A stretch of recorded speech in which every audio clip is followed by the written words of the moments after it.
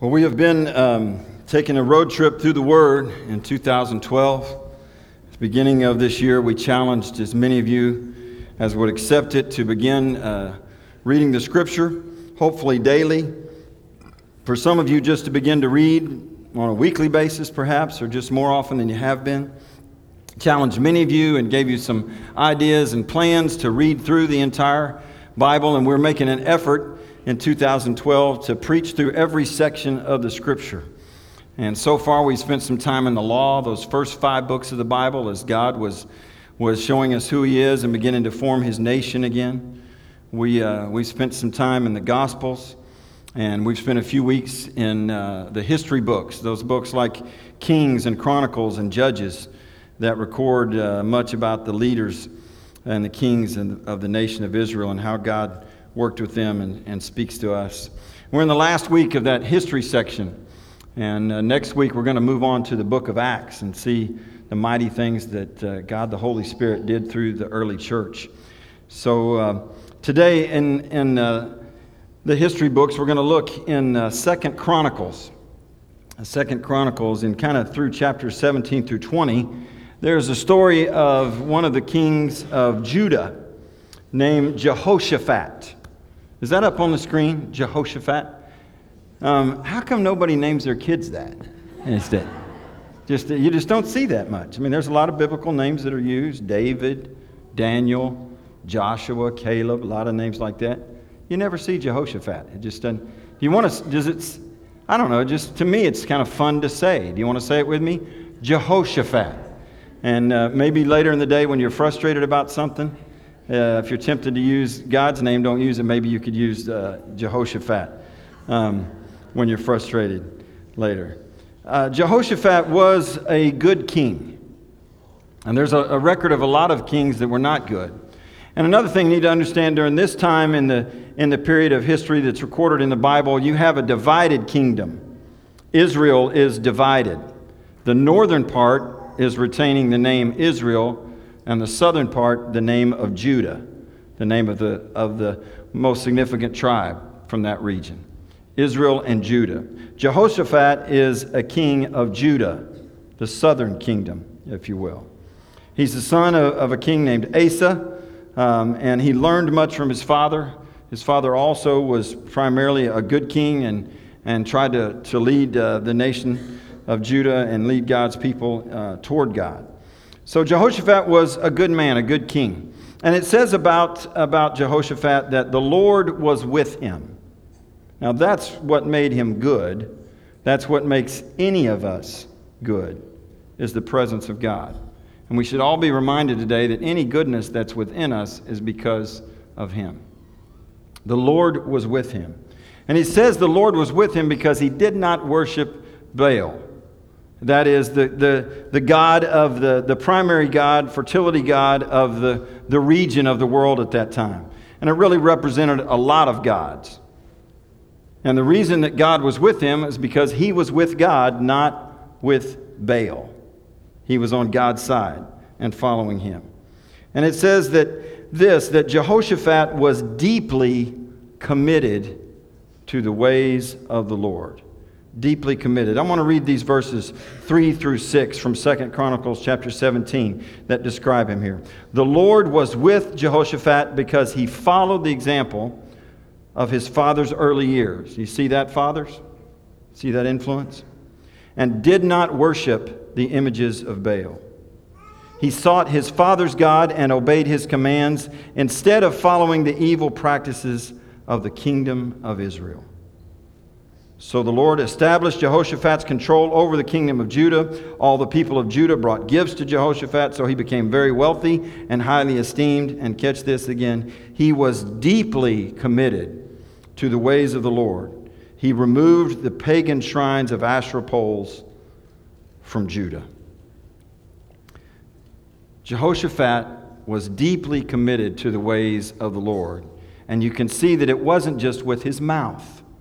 He took action as a king and a leader to try to rid the nation of the influences that would lead people away from God. That's what the Asherah poles, the images of Baal, that's what all of that refers to. And so he became a very prosperous and powerful king.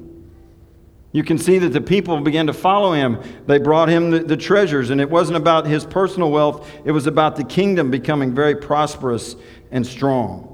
And it also that it shows us that he was a king who led his nation into many, many victories. You can see that where the troops began to follow him, and he began to build fortresses and strong cities. And his army was stationed throughout the land, and they were defeating their enemies who had been so tough on them in the past. Became very powerful and prosperous as the Lord gave him favor, and he followed God, and the people followed him. He called for a return to God. You can look over in 2 Chronicles chapter 19, and it says that Jehoshaphat lived in Jerusalem, but he went out among the people. Traveled all around the countryside, encouraging people to return to the Lord, the God of their ancestors. And as he was going out, he appointed judges. He appointed judges to listen to the concerns and the problems and the troubles and struggles of the people and to make wise judgments. He appointed judges that had integrity. That's what he wanted. It says that he went to the judges and he said to them, "Always think carefully before pronouncing judgment. And remember that you do not judge to please people, but to please the Lord. And he will be with you when you render the verdict in each case. Fear the Lord," he said, "and judge with integrity. The Lord our God does not tolerate perverted justice, partiality, or the taking of bribes." He was calling the leaders under him to be people who knew God and followed his ways and judged and treated people with truth and integrity. He was deeply committed to the ways of the Lord. Mahatma Gandhi, who was not a Christian but understood our faith well, and when asked what influence we Christians could have on other people, especially in the nation of India where he was from, he said, "Be more like Christ." And he said this, "One man cannot do right in one department of life while he is occupied in doing wrong in any other. Life is one indivisible whole." That's what it means to walk with integrity and to be deeply committed, not living a double, divided life. So Jehoshaphat was a really, really good king. Especially when you compare to a lot of others that are recorded in the history books of Scripture, he was a cut above most of them and followed the ways of the Lord. But Jehoshaphat did make some really big mistakes. Some really big mistakes that had costly results from them. And the first of those big mistakes was he made unhealthy alliances. Unhealthy alliances. He made one with King Ahab, who was the king of Israel. And you can read the corresponding history. Ahab was not following the ways of God. He was not deeply committed to that. He was into worshiping all other gods, and all kinds of wild and crazy stuff was going on under his reign and his influence. And Jehoshaphat made an alliance with him, and it didn't turn out well. He also ignored God's warning a couple of times, which is always a dangerous, dangerous thing. The unhealthy alliance that he formed, what he did was he joined in a battle with Ahab. Took Judah and Israel together, and you think, well, wouldn't that be good, a healthy alliance to reunite the kingdom and go after this particular enemy that Ahab said was causing trouble? Isn't it good to reunite? Well, it can be, but in this case, it wasn't God's direction. Ahab wanted to go into battle and wanted the kingdom of Judah and Jehoshaphat to join him, and so he called all his prophets of Baal together. It says 400 of them. He called 400 of these prophets and said, "Should we go into battle?" And they said to him, "Oh, yes. Yes, go, go, go. You'll win the battle." Jehoshaphat wasn't quite so sure, and he said, "Don't you have a prophet of Jehovah? Don't you have a prophet of God that we could bring in and talk to?" And Ahab said, "Yeah, there is this one guy. His name is Micaiah, but he never tells me anything good. All he ever says to me is I'm going to get in trouble. He just, he just never prophesies anything but doom and gloom for me. And, I just really don't want to hear him. But Jehoshaphat insisted and said, no, let's bring him in. Let's hear what he has to say. And you know what Micaiah had to say? He said, you go into that battle, and the troops are going to get scattered, and the king is going to die. And Ahab says, see? He never says anything positive. Never says anything good. You got to remember who Ahab was and who he was following. So that's what happened. You can read about it in 2 Chronicles chapter 18. They go into battle, and it doesn't go well. And Ahab, even though he tried to disguise himself, he's killed. He's killed in the battle. And Jehoshaphat barely escapes with his life because he cried out to God in the last moment, and God rescued him and saved him. An unhealthy alliance, ignoring God's warning. Now, you could maybe this morning, I'm sure some of you might not voice this, but you're thinking this. I came here this morning, I got up out of bed and on a Sunday, and you came here and, this pastor's up here talking about somebody I've never heard of from a book in the Bible that I maybe glanced at. And what is this story about this king with a crazy name? What does this have to do with me and my life? Well, I hope by the power of the Word that's alive and the power of the Holy Spirit that inspired it and still speaks through it, that you might think with me for just a couple more minutes about what we've heard in this story. And I want to ask you some questions. The first question I want to ask you is this: how committed are you to the one true God? How committed are you?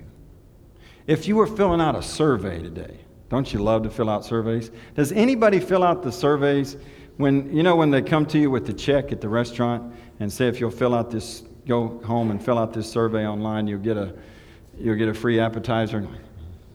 And do anybody go home and do that? I mean, I think I've done it once. And what happens for me is then you end up with 6,000 emails back because you fill out that survey from every company in the universe. That was my experience. But if you fill out a survey this morning, and the question was, how committed are you to the one true God? And the first line said, somewhat committed. Somewhat committed. Other words for somewhat. Sort of. Kind of. A little bit. Well, then maybe, how about this? How about mostly committed? Mostly committed. I mean, for the most part. Well, that actually sounds like, a lot of us would probably say, isn't that good enough? Mostly? How about if the line said, are you deeply committed to the one true God? What do you think? They just had the NFL draft, and some of you followed that a little bit, and everybody's wanting the Texans to get the player or two that'll put them over the top. And what do you think will happen when those rookie Texans come into training camp in a few months, and they get that commitment speech from the coach, from the veterans on the team? Do you think it's going to go something like, listen, you guys coming in here, drafted, you want to be Texans, we really, really want you to be kind of committed to what we're doing here. We want you to sort of buy in to what we're wanting to accomplish as a team. And we just hope that you'll give us something, that you'll just be somewhat committed to the team. You think, what if Jesus when he came, would have been somewhat committed to the mission that God had given him? What if he had just been even mostly committed? Where would that, maybe I'm just going to surmise and say mostly committed. Maybe he'd have said most everything that he said. He would have performed most of the miracles and touched and healed most of the people and fed most of the people that he did. But when it got to that night in the garden and he knew what was ahead of him, I think mostly committed would have stopped there. But he was deeply committed. And so he went to the cross. And he suffered. And he took on my sin. Because he was deeply committed to the ways of the Lord. How committed are you to the one true God? The second question, which plays in very much to the first. What unhealthy alliances have you made? What unhealthy relationships with people, commitments to other things, what unhealthy alliances and relationships have you formed? I had to take several philosophy classes in order to get my degree in religion in college, and then I had to take some more in seminary to get the master's, and I just want to tell you, I never wanted to become a philosopher. I never sat in one of those classes and thought, this is what I'm going to do and talk about and think about the rest of my life. Because 50-60% of the time, I was reading that book and I would read a paragraph and go, well, I guess I'll read that again. I don't know what half of these words mean. And even the words that I do know what the words mean, when you put them together in a sentence that way, I don't know what that means. But occasionally there was some light that would come through the philosophers. And one that became one that I did get something from, and over the years I've read more of his work, was a Danish philosopher. That's not a philosopher about pastries. It's somebody from Denmark. Soren Kierkegaard was his name. Lived well over 100 years ago. And Soren Kierkegaard said some things that I could understand. One time he told a story about a goose who was wounded and who landed in a barnyard with some chickens. And he played with the chickens and he ate with the chickens. And after a while, that goose thought he was a chicken. So one day, a flight of geese goes flying over, and they're in that beautiful formation up in the sky, and they're honking as they're migrating towards home. And they gave that loud honk up there in the sky, and the goose heard it. And something stirred inside him. And something was kind of calling him to join those geese up in the sky. And he rose a few feet in the air as his wings began to move, which hadn't moved in a long, long time. And it began to rise and began to rise. And then all of a sudden he just stopped. And he settled back in to the mud of the barnyard. He heard the cry, but he settled for less. I guess he'd just become too attached. Soren Kierkegaard also warned that the age of the crowd, as he called it, was upon us. This is 100 years ago. He said the age of the crowd is upon us, and in such an age, people would not think of deciding for themselves.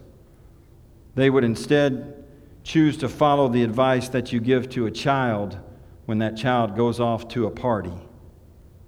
That advice being, look and see what others are doing and behave like them. What are the unhealthy influences and alliances that have so much to do with who you are today? where you go and what you do, the person you've become. I was thinking about that, and I was reading some stuff and some stories in website of Christianity Today, and I ended up following this link to something that caught my attention about half-heartedness, and it led to this blog that this lady named Janelle Paris was writing. And the blog was about something that's very prominent today, and don't get defensive right off the bat, because even I have a Facebook account, and I look at it 2 or 3 times a week and sometimes like stuff. I don't post very much stuff.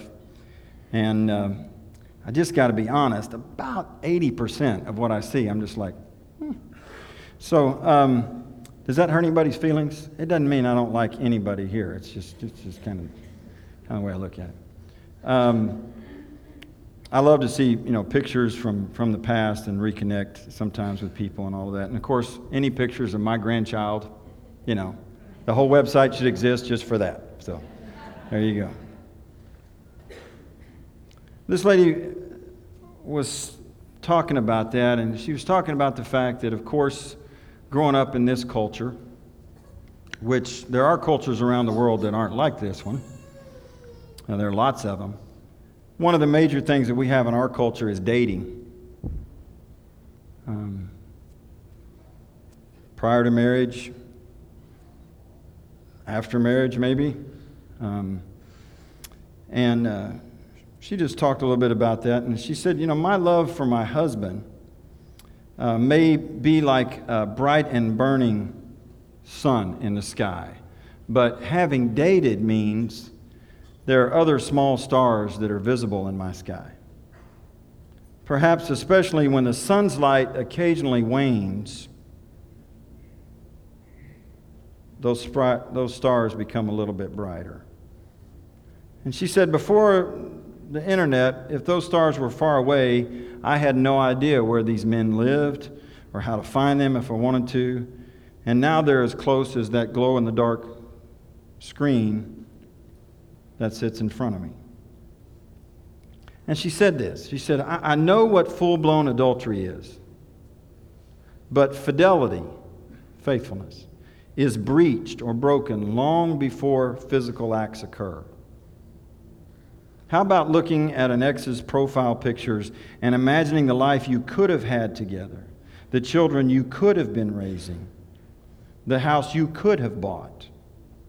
How about looking at old photos of your exes posted and remembering the encounters you had in that time and place? And how about indulging the brief thrill that arises when his or her name appears in your email inbox or your Facebook wall?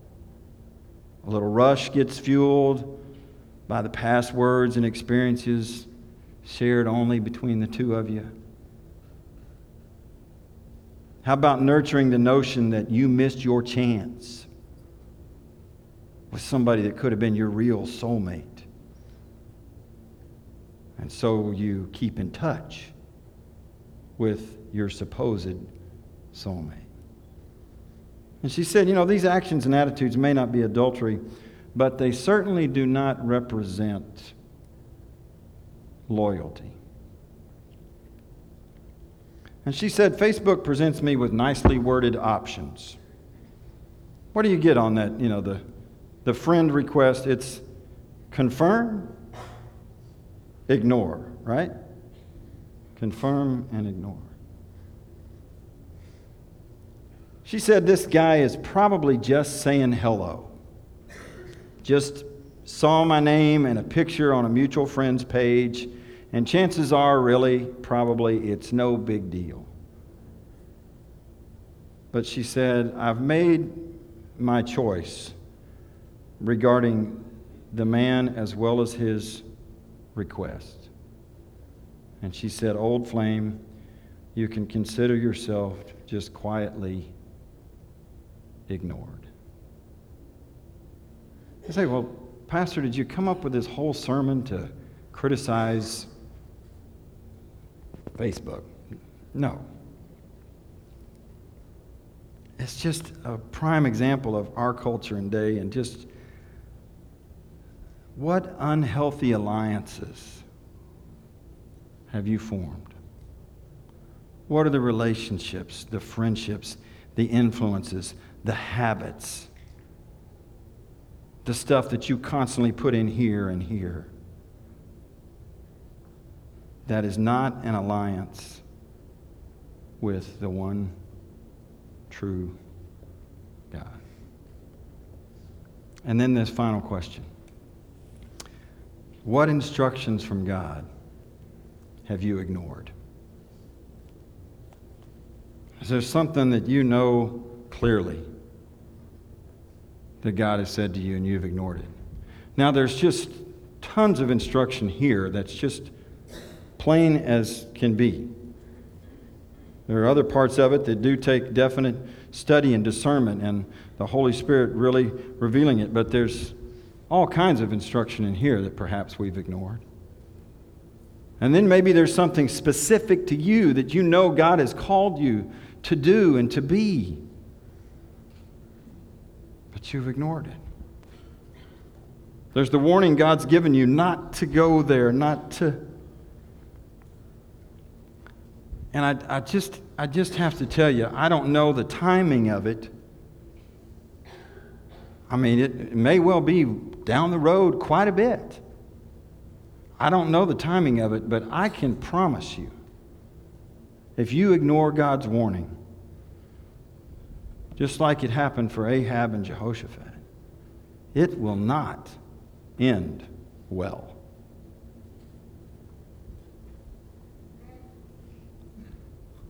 Hey, that's kind of heavy. It's kind of tough, isn't it?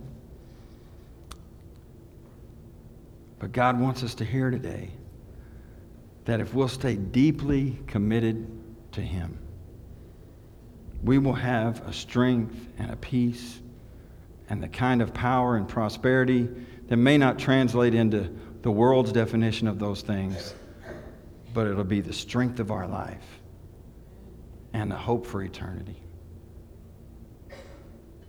How committed are you to the one true God? Is He alone the Lord of your life?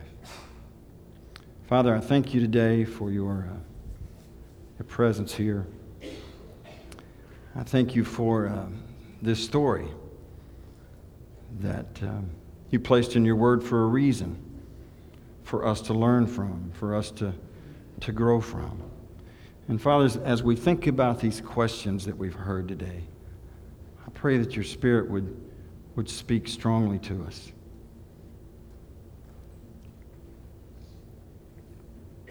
I pray that we would be willing to be honest with ourselves and with you, that when the question's asked, how committed are you to the one true God?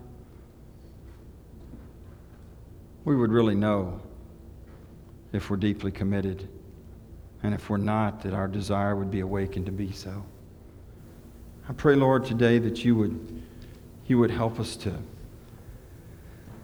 think about our relationships,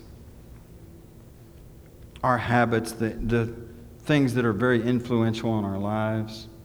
Be honest about that and think about what's not healthy in terms of our walk and relationship with you and the impact that we're having on the world, the influence that we're having on our children, on our families, the impact that it's making on our spouse, our friends.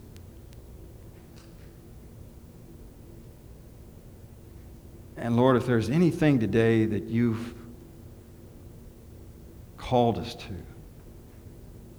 any direction that you've given, any warning given, any call to do something in your name for someone else that we've ignored, I pray that today we would take that first step of obedience to say, I'm not going to ignore it anymore. And I pray this in Jesus' name.